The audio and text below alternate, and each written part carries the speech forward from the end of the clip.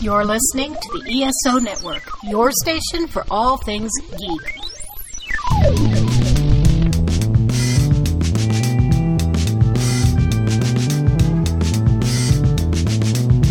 This podcast contains potentially adult language, adult themes, definitely drinking, and possibly sexual context.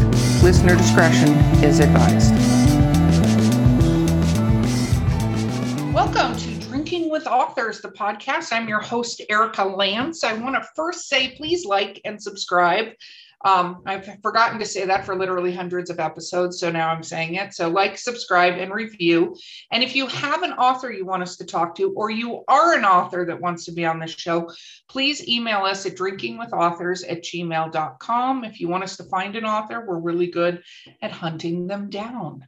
So thank you, listeners out there. We'd love your feedback. And with that, my co-host today is the amazing Valerie Willis. Yes, I am amazing. Thank you.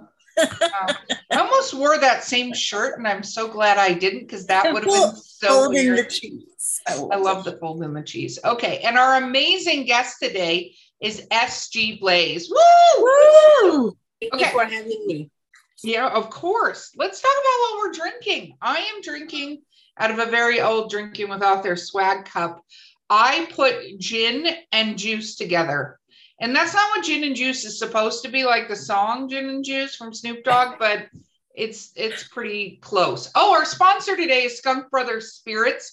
DWA10 is the coupon code. I have to remember all of the things, which I'm not necessarily good at. Val, what are you drinking? Irish coffee, because I'm still waking up, but now it's got an extra bite. I like it. Maybe I should start my day like this more often.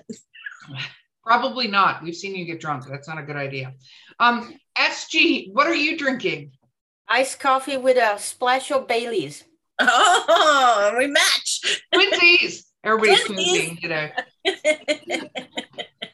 So I just chewed on ice, which was a bad idea. SG, what, for the audience out there that may not know you, what do you write? I write sci-fi fantasy, and I have the Last Lumanian series out with 2 books, and the 3rd coming this December. Woo! Very, very cool. Awesome. So when did you start writing? I started writing in 2014 after a year of deliberating whether I should start writing or not, to which my husband very eloquently said, just shut up and write. He did mean it in the best possible way. And that was the beginning of my writing journey that started in 2014 and ended with publishing the first book in 2020 in the middle of the pandemic, because why not? Why not? We're not going to let anything stop us. We're very fond of doing things in the middle of the pandemic, as you... Right? I don't think there's other ways to do things, right? And so that was the beginning, and then the second book followed the next December, and then the third book, which I can't believe I'm on the third book, is coming out this December. That is very, very cool. So why was there a year-long debate about writing? What was the debate for a year? How do you have a year-long debate? Inquiring minds want to know. It's because of fear. I let fear stop me for a whole year, and I found very good logical reasons why I shouldn't embark on writing a book, because it's hard to Uh-oh. And I had all there. It's okay. You blipped. I blip all the time. It's totally fine. We love technology. So I had all logical reasons to explain away why I shouldn't write, as opposed to just do it. So that was my first lesson to learn, is to don't complain. Don't let fear hold you back. Just do it. So did you have formal... oh my God, I almost said formal training, like we're ballet dancers or something like that. We are in our own minds. Oh, Okay. absolutely. I know you think you're a ballet dancer regardless, my delicate little flower of a co-host. No, But enough grace. I was going to say you'd have to have poise and balance to pull that off, which are, you're great at many things. Those two do not happen to be things that you're fantastic at. So did you write before you decided to write a book? Like, was that something you did when you were younger? Like, where did that passion come from? The passion for writing came from a dream, and it was a horror story that I wrote down when I was 10 years old. And it was so scaring that I had to take control of that dream, and I became the hero. I conquered this spider crab creature, and I had to share this story the next day with my class, because what's a story if you don't have an audience for it? And they applauded, they laughed at my jokes, and I was hooked. And from that point on, I knew I would like to be a writer, but I also need a day job to support my habit. So I focused on getting into the right high school, the right college. And then I met my husband, who lived in Boston at the time. And I moved to America, and I realized I don't speak a word in English. Even though I had 12 years of passive knowledge, I couldn't say a sentence.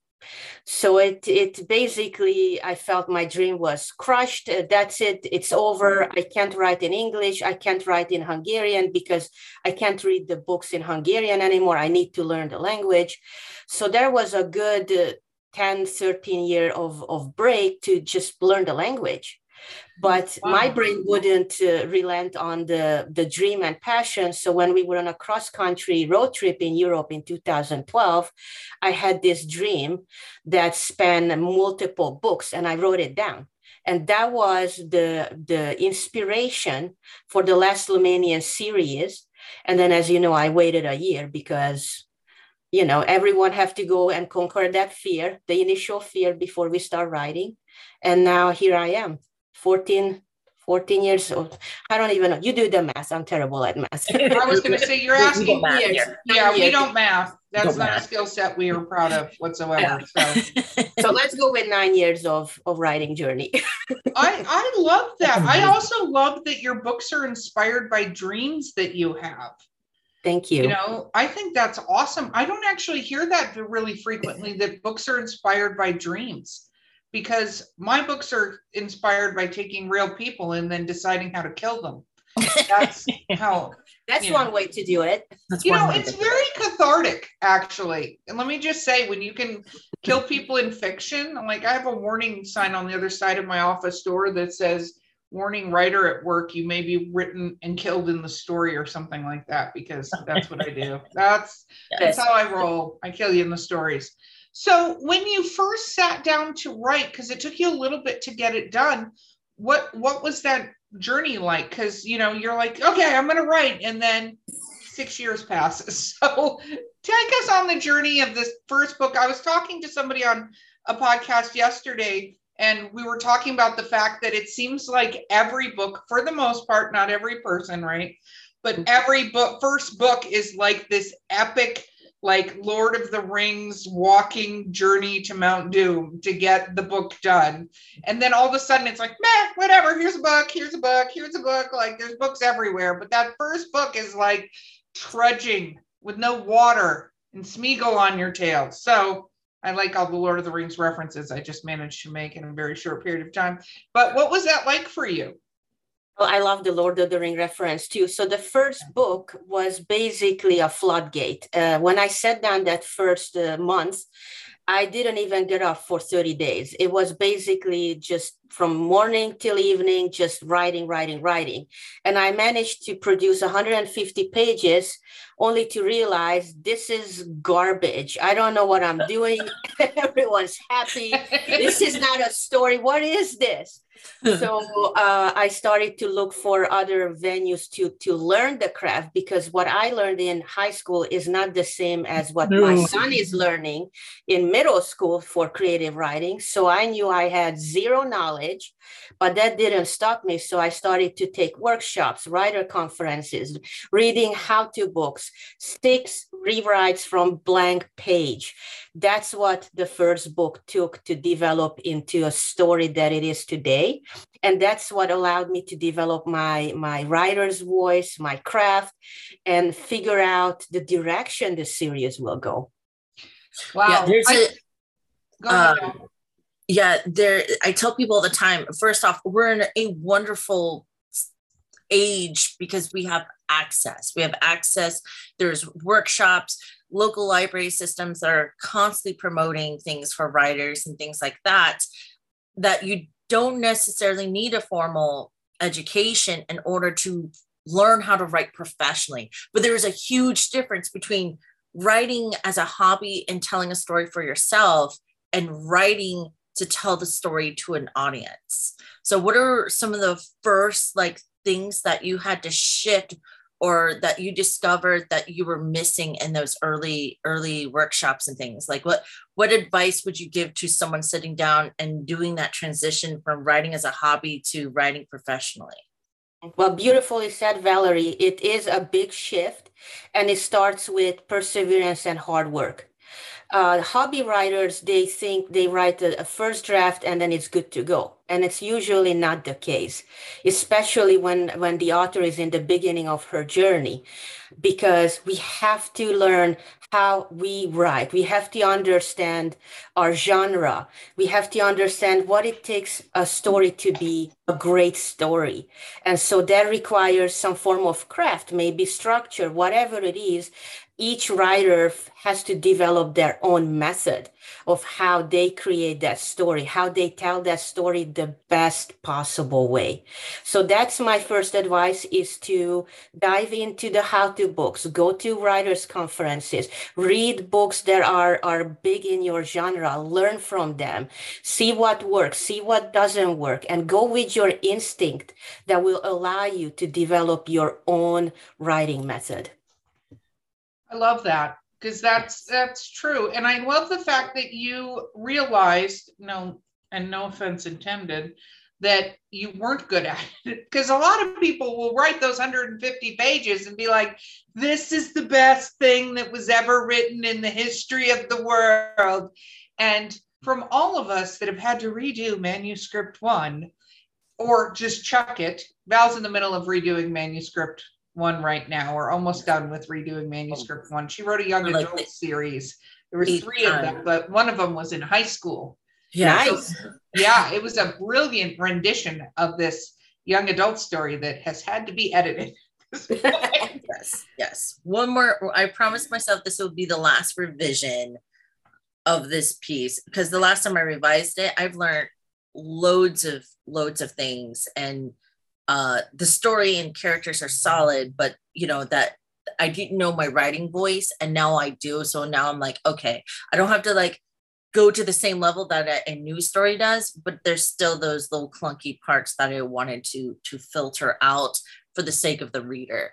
So it is definitely like and as a writer, you should be always learning. Like you never stop learning to be to be yourself or develop your voice.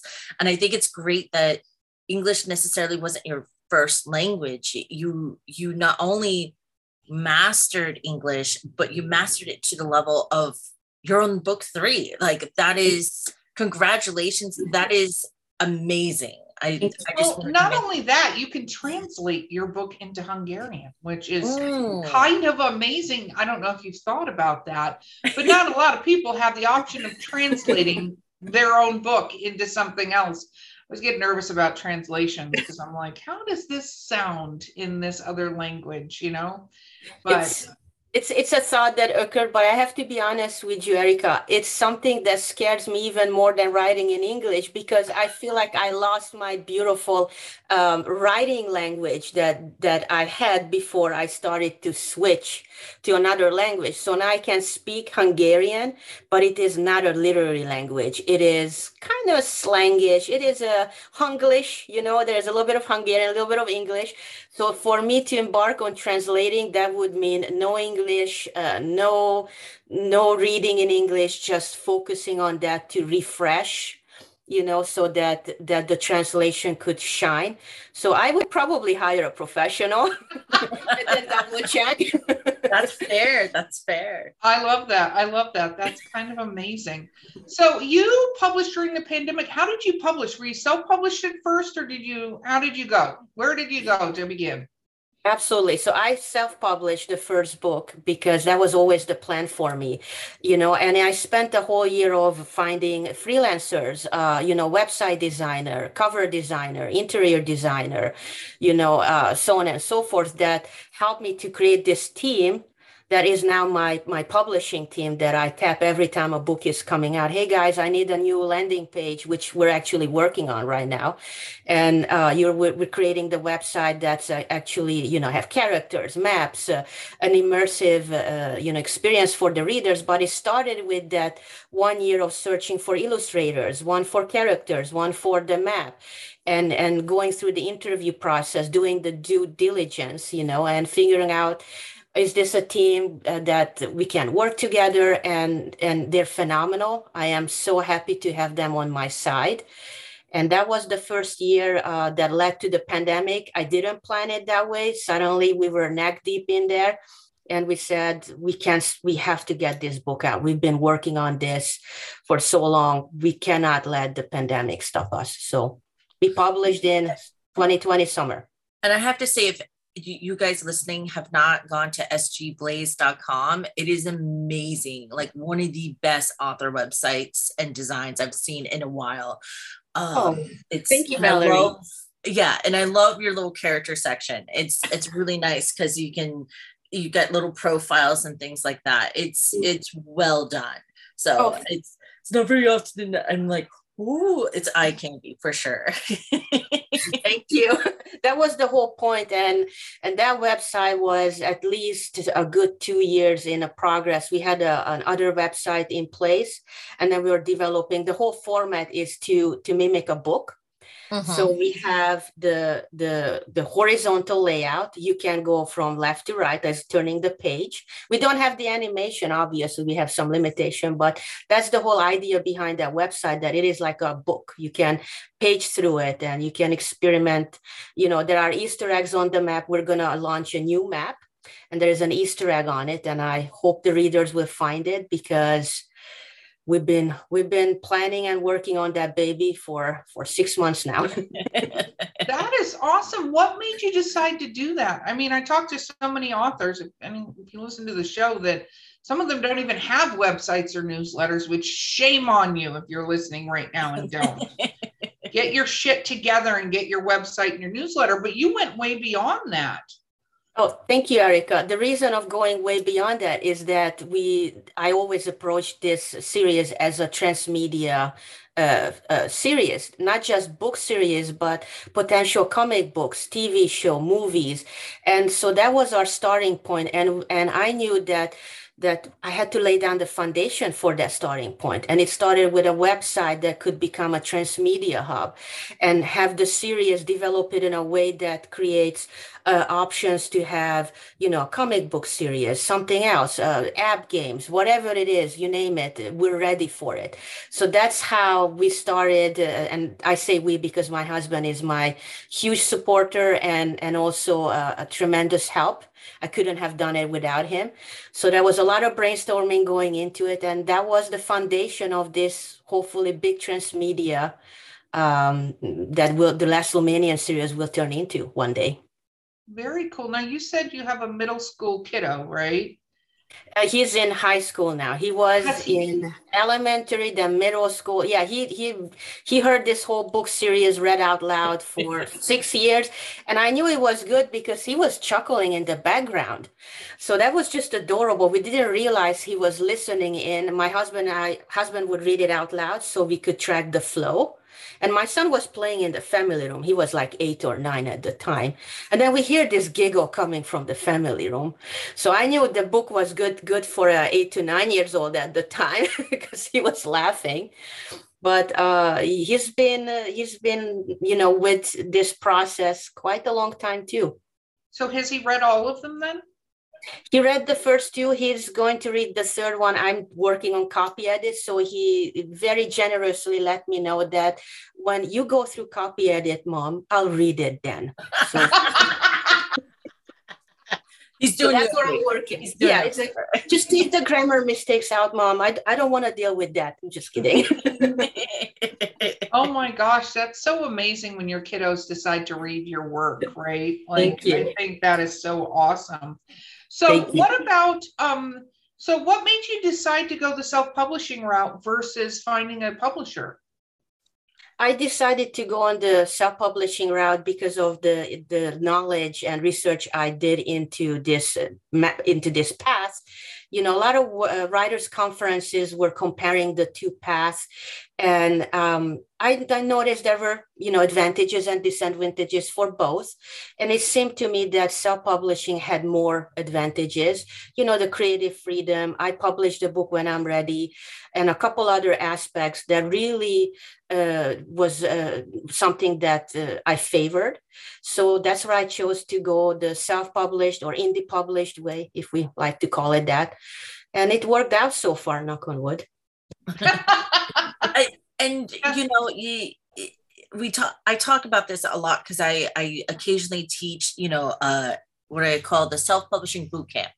And it's like a 6-hour thing. And we always, I always start it with, you need to know right now that your decision making for all the parts, and you're going to wear many hats through this process, and you have to decide you'll have more time or more money.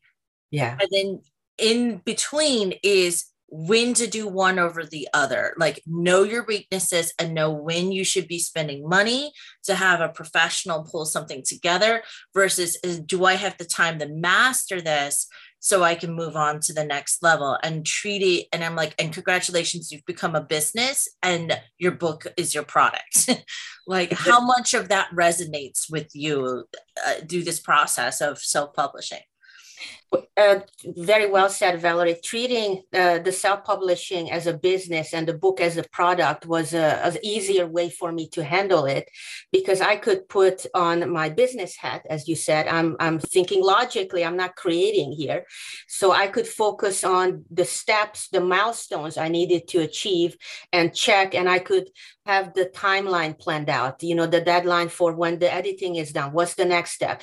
Just because we're working on the edit doesn't mean we can't work on the website. So it allowed me to create the logistical plan that could support the business side and then switch to the creative side when I'm developing the next book, which I'm going to start soon, the fourth book. But that was what helped me to approach this, that I knew there are milestones to achieve and it's not impossible. And I can always find freelancers who help me to achieve those goals. Very cool. Okay, we're going to take a quick break. We'll be right back because I saw Val had another question, but she's going to hold it until we're back. I'm holding. Drinking with authors. Hold it. Hold it. Hey, Martha. What? Do you like nerd stuff? I do. And do you like adult beverages? I super do. Well, then you should join us with a drink. With a drink. With a drink. But first, let's talk nerdy. Clink. On the ESO Network. We'll see you on Tuesday. Maybe next Tuesday. Maybe.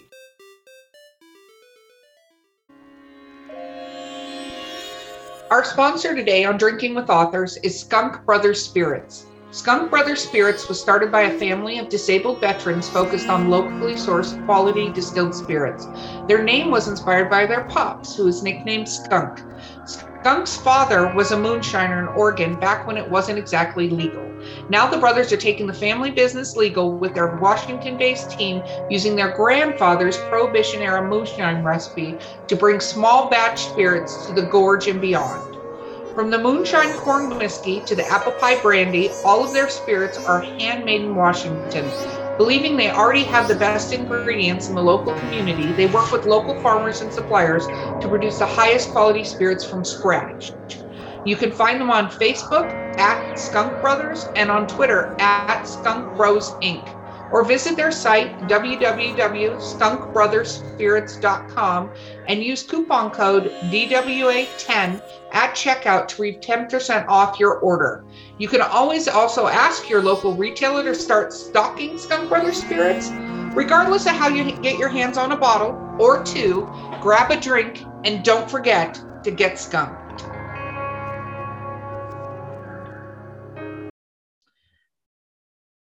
Okay, so we're back, and Val, you had another question. You had a follow-up, I think. Yeah. What was your process? Because I don't think we get very often to talk about this.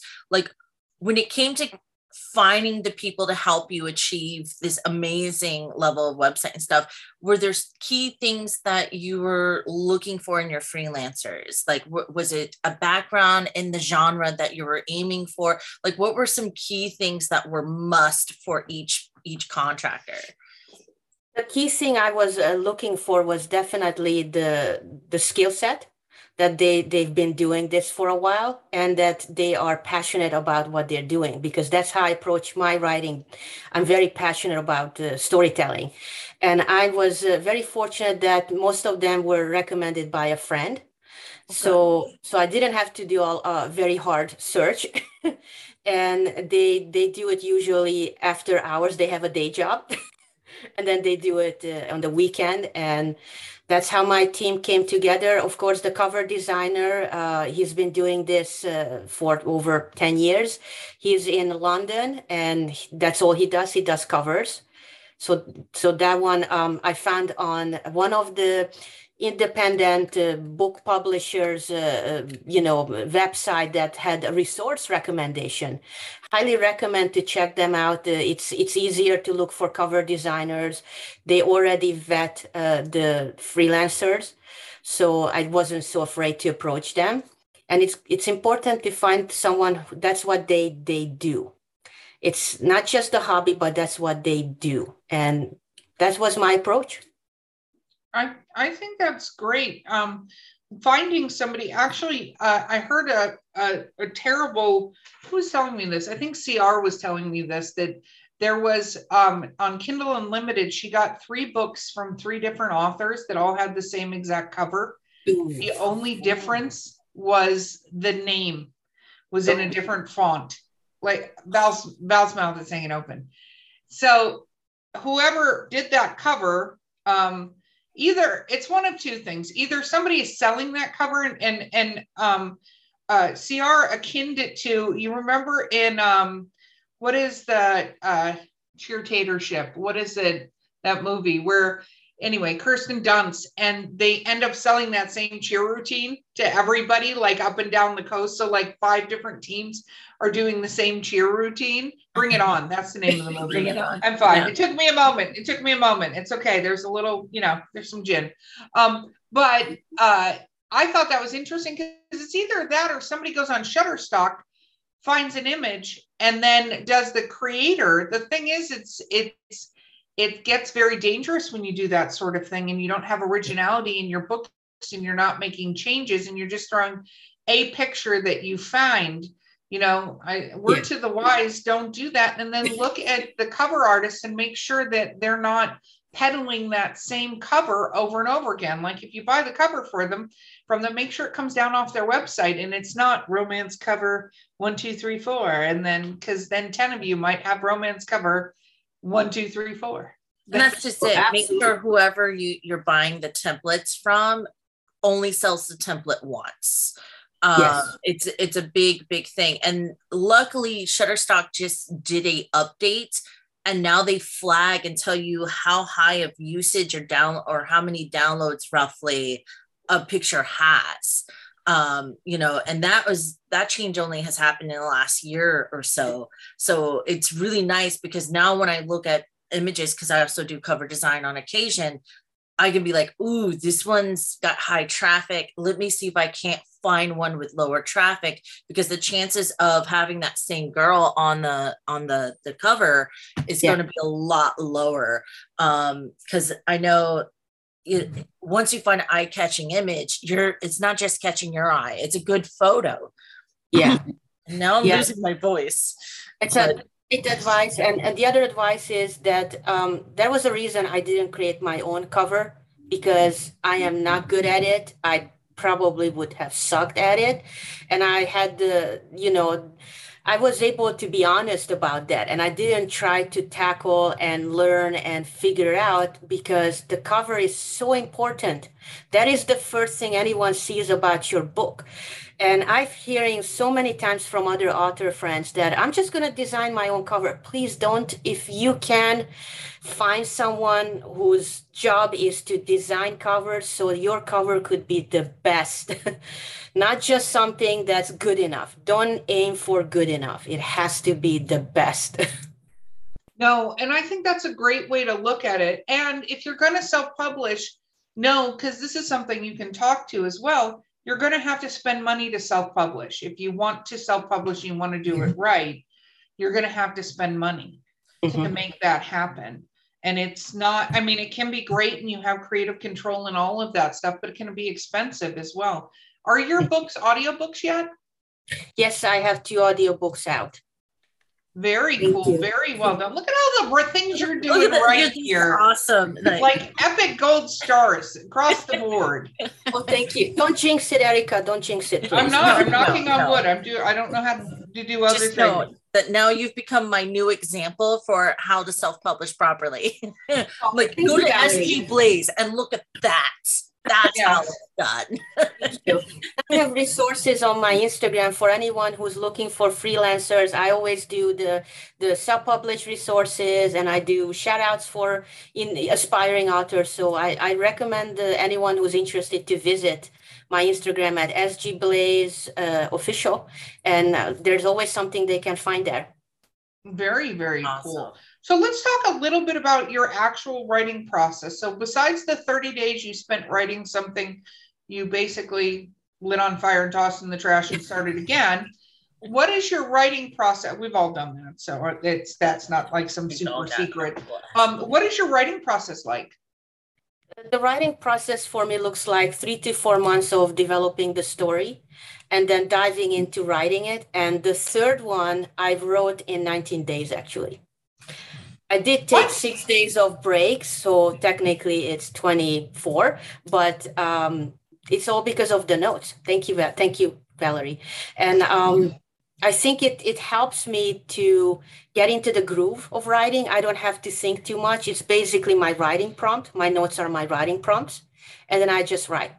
And I don't set a word count. I don't pressure myself to do every single day. I just try to get into the groove and write it. So let's talk about this outline then for 3 or 4 months that you're writing this outline. Because a lot of people write these gigantic outlines and then they still take just as long to write the damn book. And I'm like, why are you writing a 50,000 word outline to write a 100,000 word book? You've now, like, it's 1.5 times what you needed to write. So what does your outline look like? It's not just an outline, Erica. It's actually have sections. So the first one is a basic structure. The second one is characters, because these characters are not just hanging in the vacuum of space. They're connected organically, and usually they have different approach to the conflict, the central moral conflict. And then I have the world building that's structural, and then I have the world building that's for telling the story, what is the daily life looks like, what is this society looks like.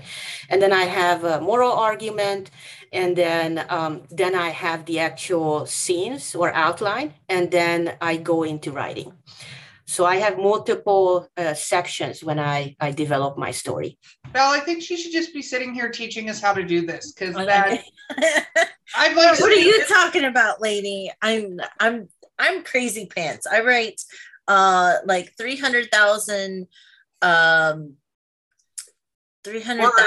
use your words a year, despite everything else that I'm doing on the side. I know you write a lot. I'm just saying the way she's approaching it, Miss. No. What over there, folding the cheese, crazy pants.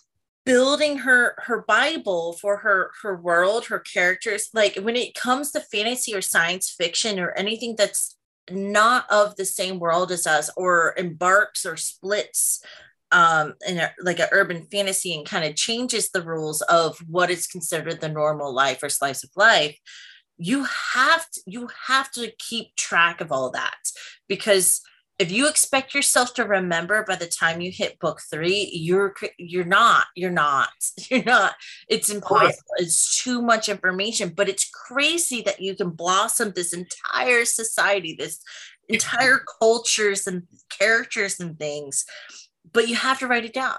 You have to write it down and refer back to it often. And then each story is going to need its little, I do something similar. Like my Cedric series is on book 5 now. And I'm like, okay, I have to reorganize my world book because now it's getting too hard to find all the info. So I'm like, okay, I got to restructure this so I can refer back to it better. But absolutely. In fact, Valerie, I would recommend you a website. They have a desktop app. It's called Campfire. And that is the most amazing world building organizer that I've ever seen. I use another writing program when I develop my stories, and each book has its own file saved separate. But I got to the point, as you said, when my world building is about 1,000 pages at this point, and they evolved. I have to track, what was in first book, second book, and I have like 500 folders on the side. And it gets messy when I'm looking for one thing and it takes me an hour to find it. So this Campfire program, they have the sections of characters, locations, magic, animals, etc., but it's in a fixed location. Yeah. So it's not like with Scrivener where you add a folder, it goes on top of it or under it, right? So suddenly you have all these folders that just go on forever. This is fixed location. So when I need my characters, I just click on it, it expands. And then I have my folders. I have my main characters, my antagonists, minor characters, so on and so forth per books, right? So it helped me to reorganize my world building, which I'm still in the process, because it is critical to know what you wrote, to know how that evolved, to look back. Highly recommend. Very cool. Very cool. Look, see, we are learning things. Or did you already know that, Val, who knows everything? No, I've never heard of Campfire. Now I'm like, I need to Google this. Okay. So actually, what about, because your book got published during the pandemic, what has fan interaction been like for you, though? Have you done any live events yet? My first live event was actually this June. I went to the American Library Association convention, thanks to IBPA, who had a big booth there. And I had 1 hour of signing session, and it was a blast. My husband and my son were yelling that, "Why fantasy? Come and get it." And then I would hand it out free of charge, sign it if it was requested, and it was a blast. I wish I could do more of it, but that was my first one. Hopefully not the last. Yes, no, because your genre is ripe for going to like a comic book convention and stuff like that, which I'm sure your son would love thoroughly, just being around all of that stuff. So that was exciting. Yes, ALA was definitely an interesting event. That was our first year there too, as well. Yeah, no, that was weird. But what about emails? Do you have like any fan pages on Facebook or anything like that where you're getting interaction? I do have Facebook, Instagram, Twitter, and my favorite part is that getting little messages from readers that they read the book, they loved it. When is the second one coming out? When is the third one coming out? So I do have some interaction. And then I, of course, see the reviews on Goodreads and Amazon coming in. So it's always fun to see what the readers think of the books and what they're looking for the most. No, that's very cool. What about reviews? Do you read all your reviews? I used to. Learned the hard way that there is no need to read every single one of them. So I usually have a filter. It's my husband who says, "You got to read this one." So I read the filtered ones. But joke aside, every review is amazing and helpful, and I can still learn from them. I just don't have to read them every day, if you know what I mean. No, I think that, it just depends. Some of the reviews can be great. It just depends on what you're utilizing them for. Yeah. We talked a lot about that, because if you just take it personally, every time somebody reviews your book, then no, do not read your reviews. No. You should never do that. It's a horrible idea. And I always tell people to remember reviews are or a reader sharing their experience for other readers to decide whether or not this is their cup of tea. Like what turns away a reader for 1, 2, or 3 stars might be a 4 or 5 star kind of book for someone else. It's not necessarily, every review has value for a reader, not necessarily designed or meant for the author, you know. Exactly. But if they're saying there's grammar quality issues, you might want to take another look at things just to check. But other than that, to me, that's for readers to share with other readers, and a reader's going to look at it and say, oh my God, they were upset because there was too much blood and gore, but I love blood and gore. Like, they're going to be able to decide.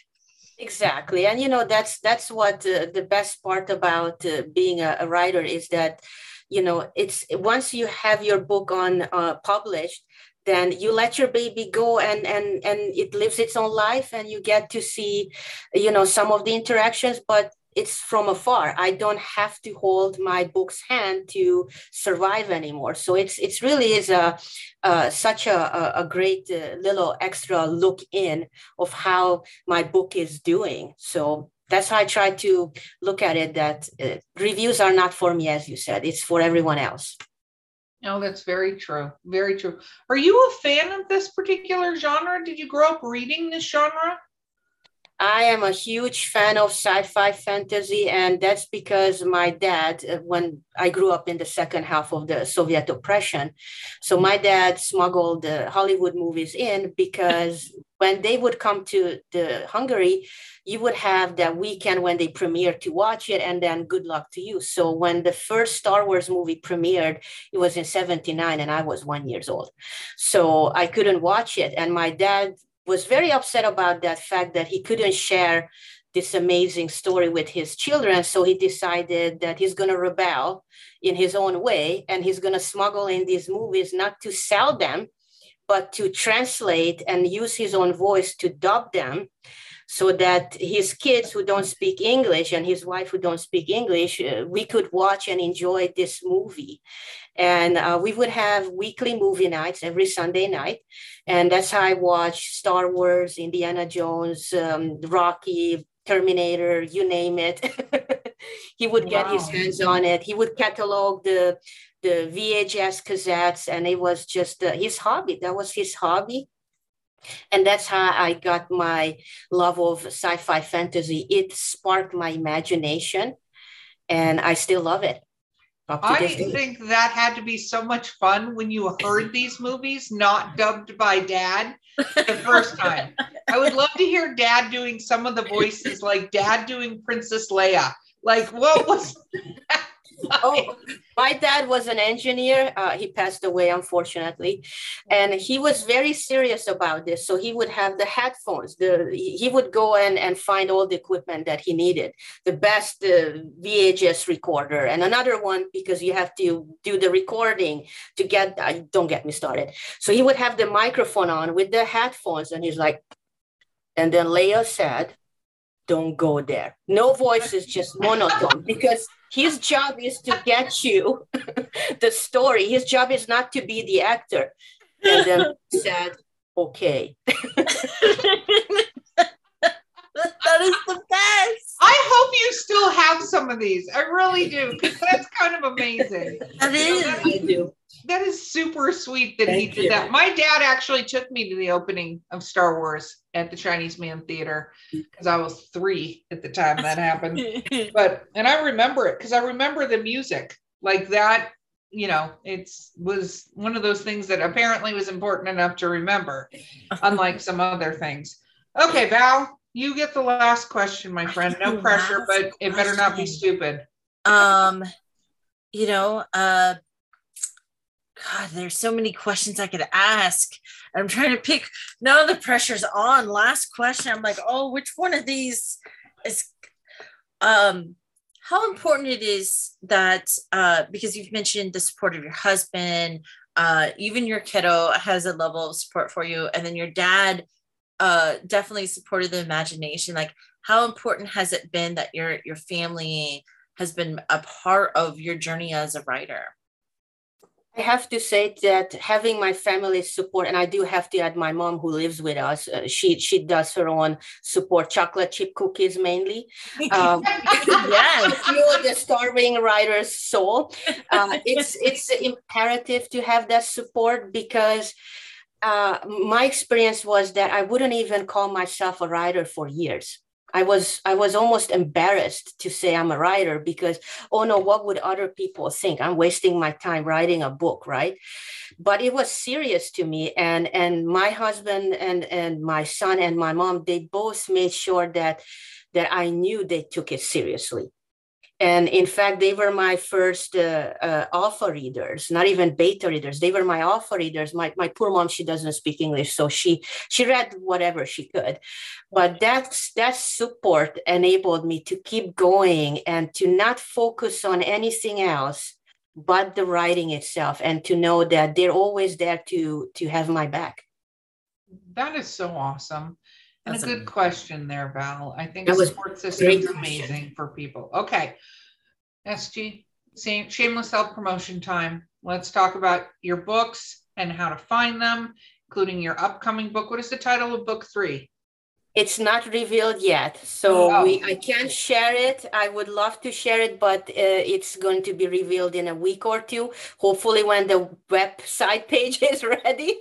So the Last Lumanian series have 2 books out, The Last Lumanian, which is the first book, and then True Terran, which is the sequel, and it's available wherever books are available, Amazon, Google, Apple, so on and so forth.